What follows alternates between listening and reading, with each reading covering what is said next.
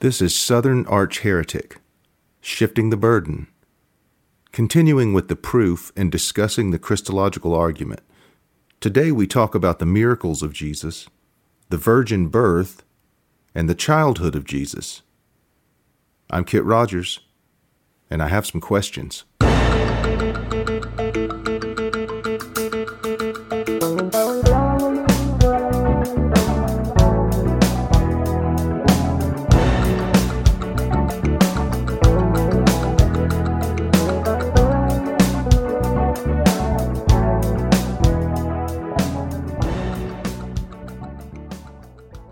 Welcome back to my Shifting the Burden series, where the proof for the existence of God is placed into a criminal trial setting, and the burden is on the believer to prove their case beyond a reasonable doubt. The non-believer is presumed correct in our exercise. How does the evidence hold up? Let's explore it. The Christological argument, the miracles of Jesus.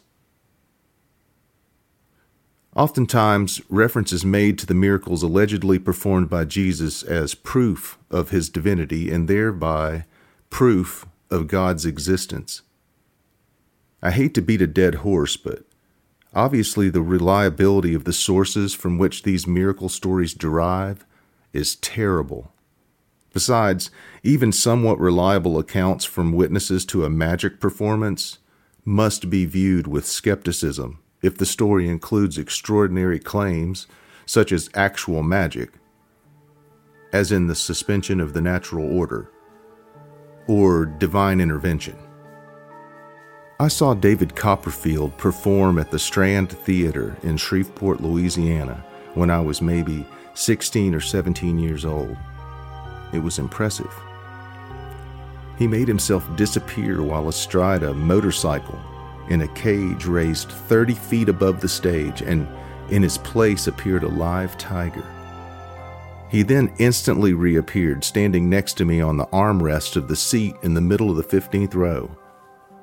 I didn't notice him there until the spotlight struck me, literally blinded by a bright light. And my arm was on the armrest. But I still didn't leave the theater believing him to be divine.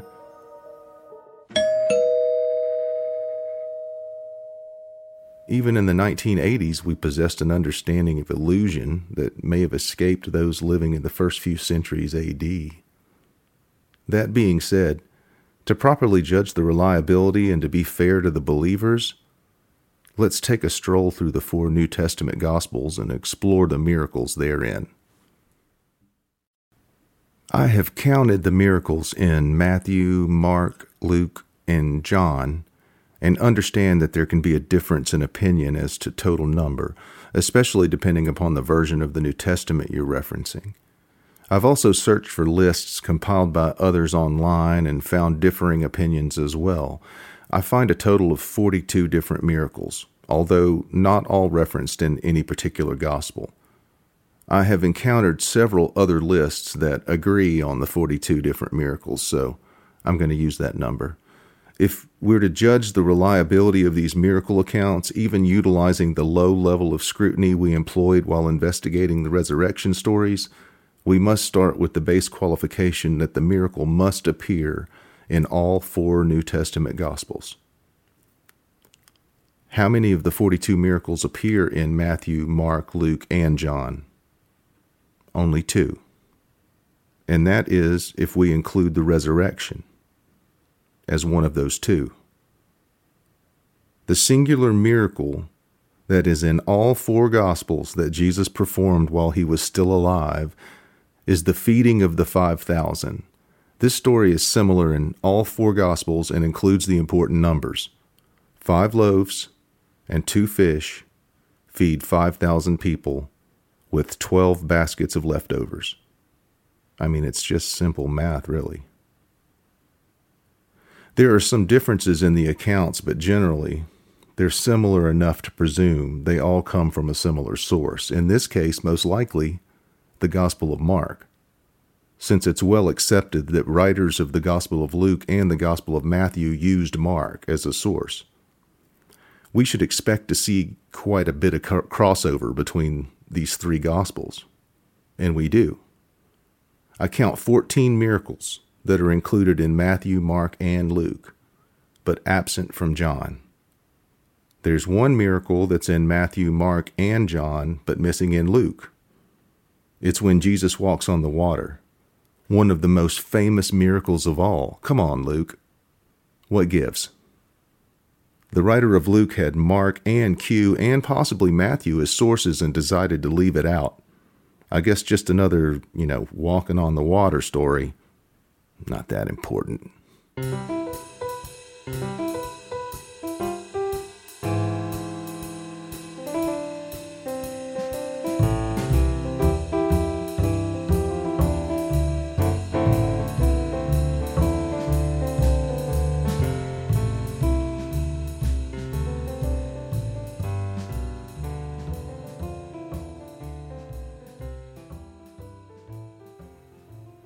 Mark and Luke have the same number of magic tricks, but not all the same ones.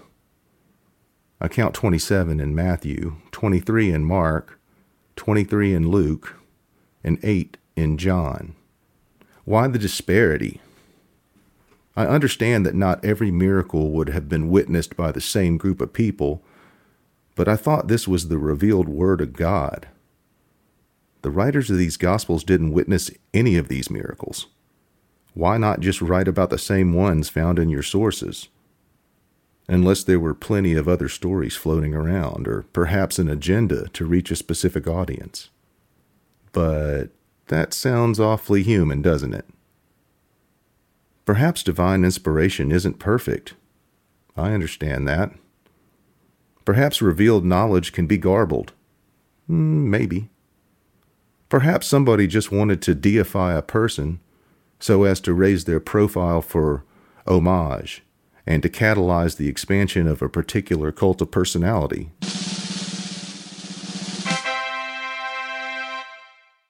It was common practice to deify great figures in history, from emperors to great warriors and philosophers.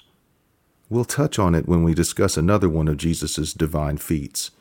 Of course, I'm referring to apparently having no Y chromosome, as his mother was a virgin and so had received no sperm. Where the Y comes from. Just kidding. Don't worry, I'm sure God included it when he impregnated her.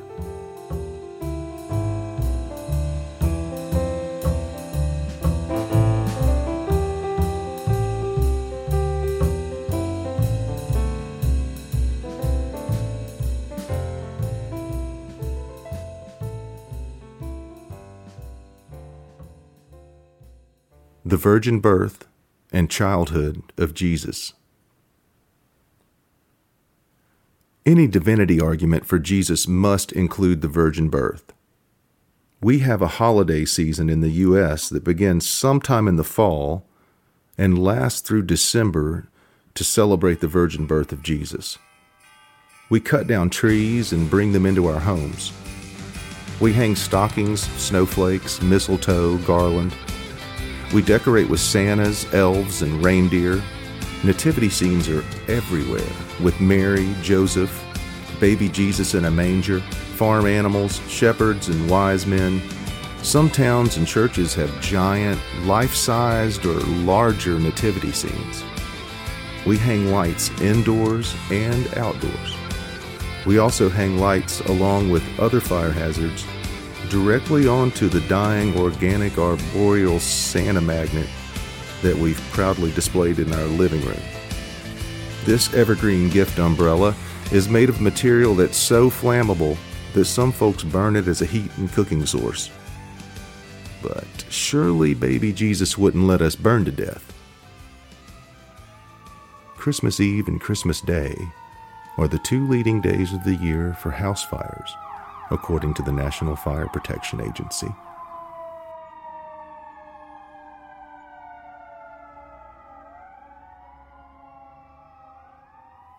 Oh well, totally worth it to show baby Jesus just how much his teachings of humility and ascetic lifestyle reached us.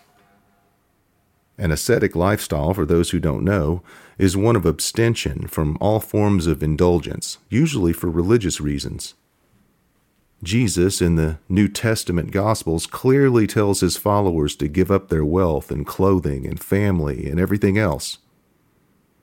Irony is evidently not taught in churches. People spend money and energy on hideous, oversized, air-filled yard ornaments in the shape of cartoon characters wearing Christmas attire, or a snowman, or Santa in his sleigh.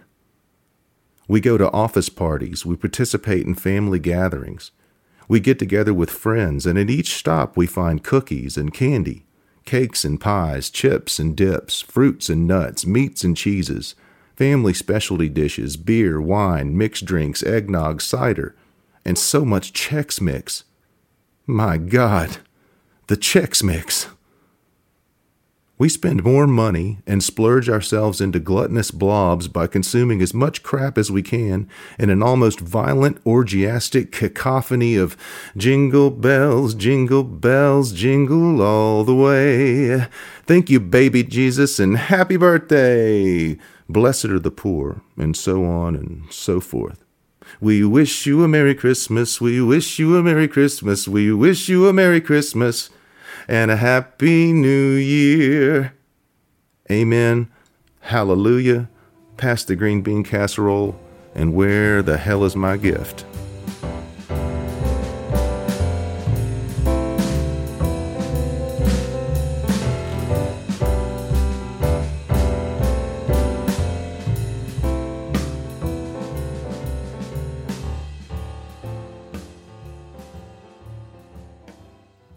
We all know the nativity story, or at least most of us probably know some portions of it.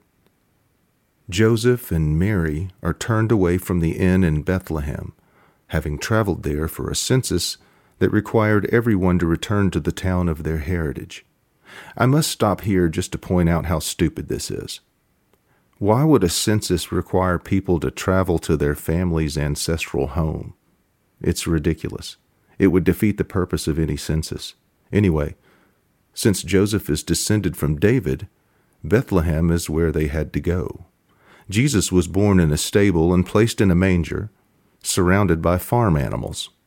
He was visited by the shepherds and then by the 3 wise men. That's the story I know. I even played Joseph in our kindergarten Christmas nativity pageant. I have the pictures to prove it. To top it off, I played the part of baby Jesus as an infant, and again as a preteen at the Feast of St. Joseph's altar celebration organized by my Meemaw, who was head of the Ladies' Auxiliary at the old Sons of Italy Club.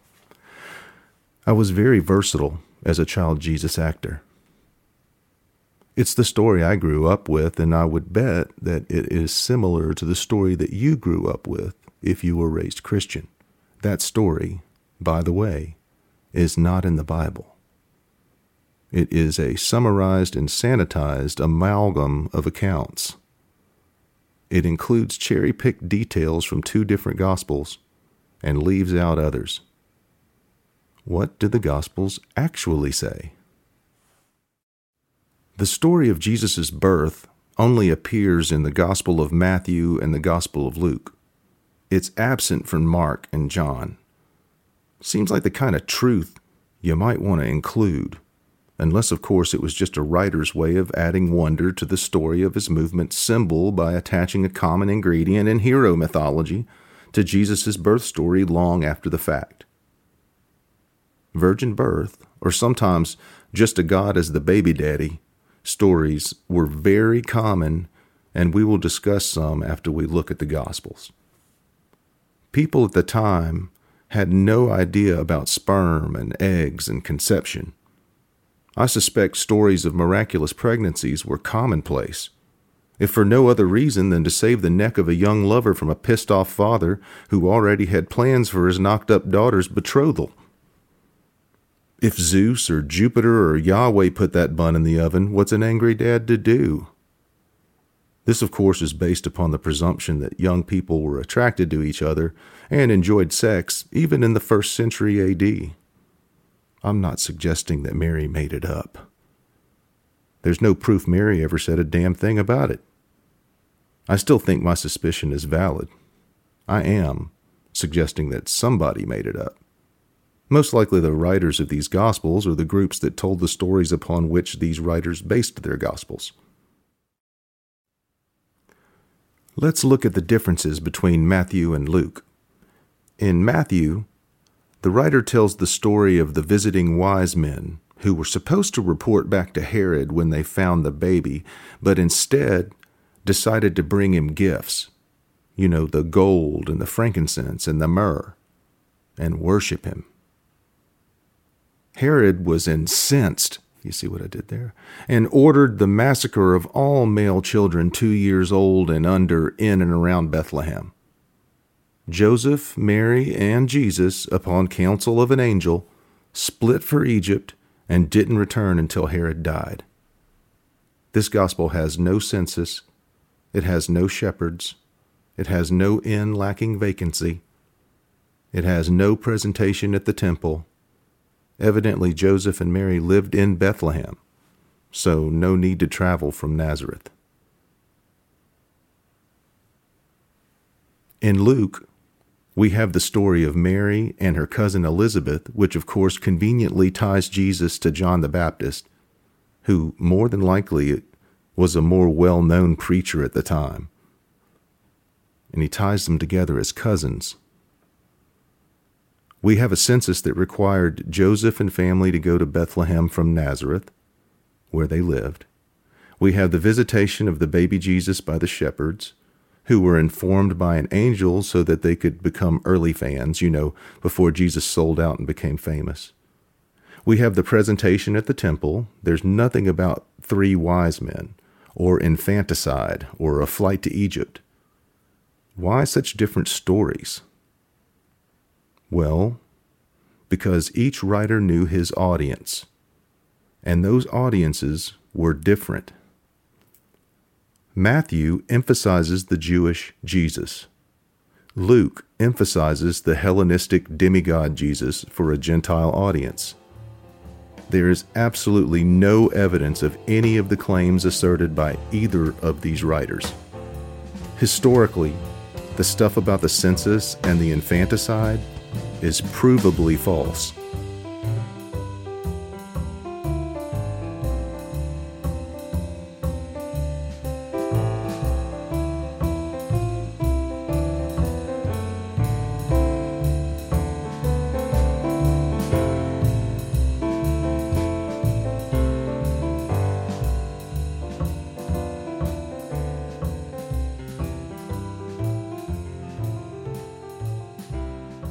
I mentioned other virgin birth stories.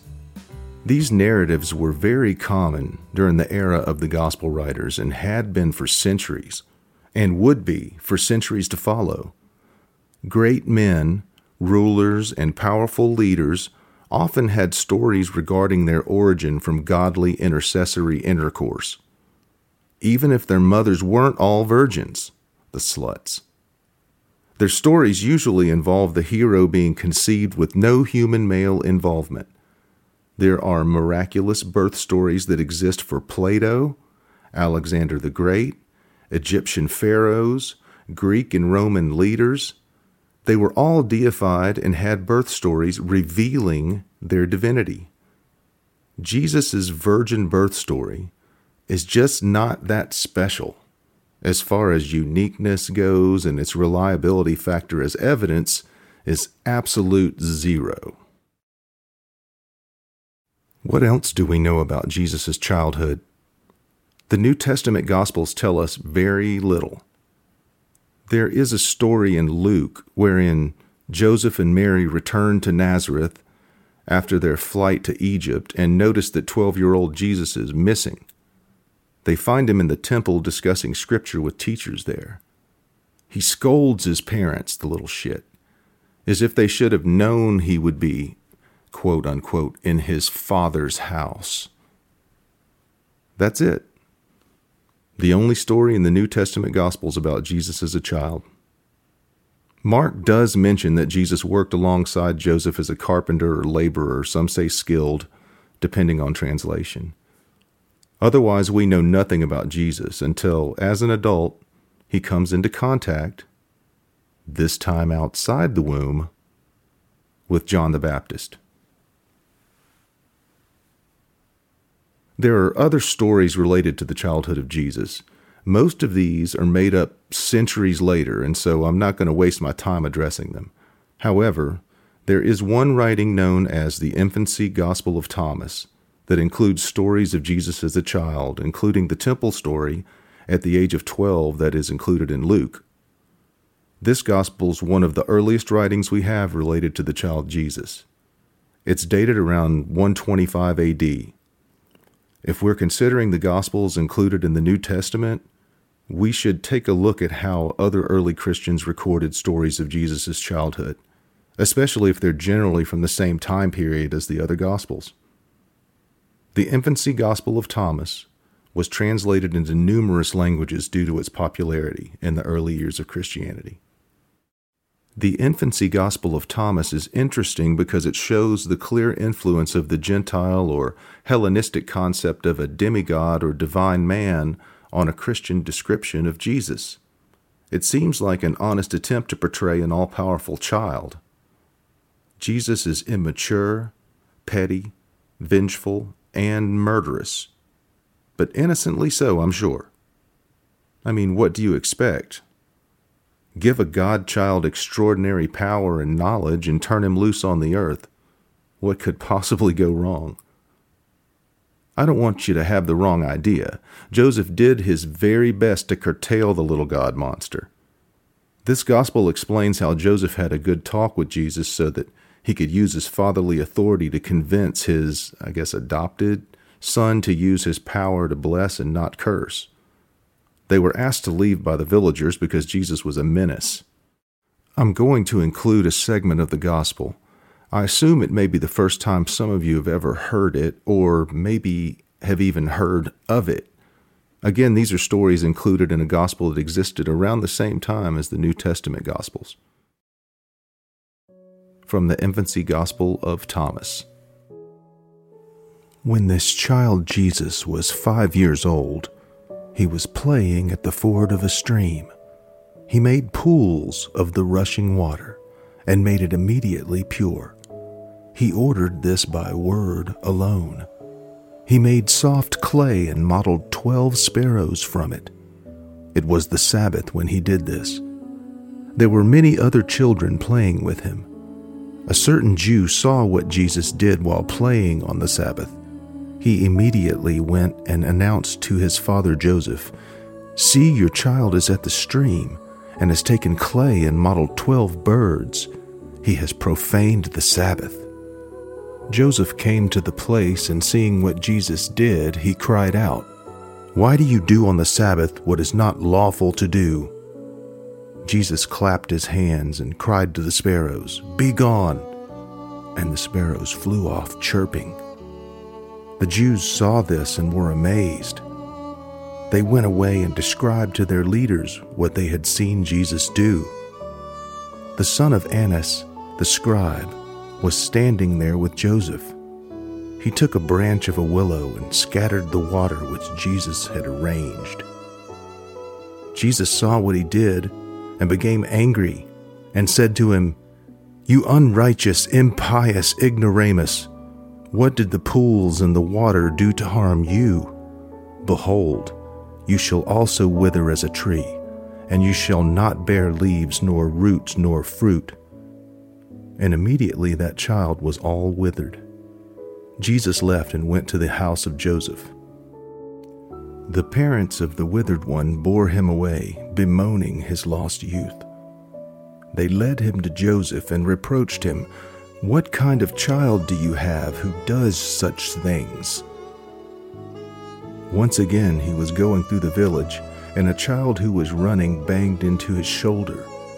Jesus was angered and said to him, "You shall go no further on your way." And immediately the child fell down dead. Some people saw this and said, "From whence was this child begotten? For his every word is an act accomplished." The parents of the dead boy went to Joseph and blamed him. "Because you have such a boy, You cannot live with us in the village. Your alternative is to teach him to bless and not to curse, for he is killing our children."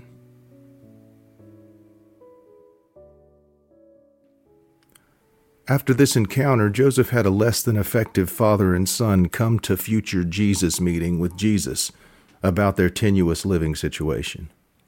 Jesus basically tells Joseph, "Nice try," and strikes blind the folks that accused him. It doesn't matter that he was guilty of the accusations. In fact, it isn't until he heals a child that fell to his death while he was playing with him that Jesus begins using his powers to bless and not curse. Jesus seemingly only heals that child because he's accused by other villagers of pushing him. He enjoys the positive attention and worship he receives from these acts, and so he continues performing them every chance he gets, seemingly for the adulation, according to this gospel. Honestly, it seems more in line with how an all-powerful human child might act. The child and the sage. You say, O sage, when weather checked, I have been favored, so with cloudly skies I must expect this dash of rain or snow. Since health has been my lot, you say, so many months of late, I must not chafe that one short day of sickness mars my state. You say such bliss has been my share from love's unbroken smile, it is but reason I should bear a cross therein a while. And thus you do not count upon continuance of joy, but when at ease expect anon a burden of annoy. But, sage, this earth, why not a place where no reprisals reign, where never a spell of pleasantness makes reasonable a pain? Thomas Hardy, December 21st, 1908. Why aren't these stories in the New Testament? Why isn't this gospel that fills in some gaps regarding the child Jesus prior to the age of 12, or after the age of 12 for that matter, included in the canon? I mean, the story is just as ridiculous as the others when it comes down to it, but it definitely suggests that Jesus wasn't always viewed as a perfect God-man or a God-boy without sin, or an infallible, all-knowing, godlike human. If you consider anything from the New Testament in deliberation, whether intentionally or subconsciously, even though you have been instructed to ignore it, please remember that there are other texts, such as this one, that are just as reliable, meaning not reliable at all, as any found in the New Testament pursuant to the law, rules, and most importantly, general common sense. Next time we'll dig into Jesus' alleged claims of divinity and his so-called wisdom. Until then, love ya. Mean it.